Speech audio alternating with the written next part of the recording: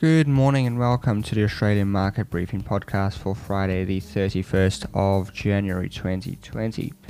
I know that everybody is probably really bored of Brexit at this point, but we are not quite out of the woods yet. At 11 p.m. tonight UK time, the United Kingdom will officially leave the European Union. We are still in for probably years of trade and negotiations, but Brexiteers will be mostly happy tonight, as the first step is now finally over. Tesla massively beat expectations on earnings yesterday, putting the final nail in the coffin for short sellers. In the December quarter, Tesla reported that they delivered 112,095 vehicles and expects to deliver more than 500,000 in 2020. This has been a huge step up in deliveries since this time last year, when Musk's company had a very different earnings call, calling analyst questions stupid. Right now, according to YouTuber Gally Russell, the Tesla is growing much more like a software company than an auto company. Domestically, the ASX slid yesterday as the virus crisis continues to spread, overtaking the 2003 SARS virus in terms of infection numbers. Death tolls have now climbed above 170 and demand for flights to China have tumbled. Companies exposed to the economic impacts of the outbreak have fallen substantially.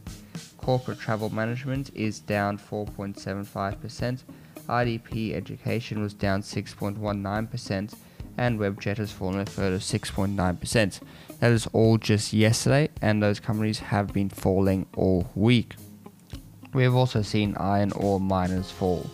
Fortescue Metals escaped some of that sell-off by announcing solid first half earnings, saying that they expect to export at the top range of their target for the year of 170 to 175 million tons. Early yesterday morning, the US Federal Open Market Committee voted to keep interest rates on hold, and Chairman Jerome Powell made a dovish speech, saying that the Fed is not satisfied with inflation running below 2%, and saying that 2% is not a ceiling for where they want the inflation to be. Markets took this as the FOMC signaling future rate cuts, which is positive news for the markets. Traders have been pushing out their expectations of an RBA cash rate cut after positive employment and inflation numbers came out in Australia. So that RBA rate decision will happen on Tuesday. That's all we have for today. Thank you for listening. I'll be back on Monday with another episode.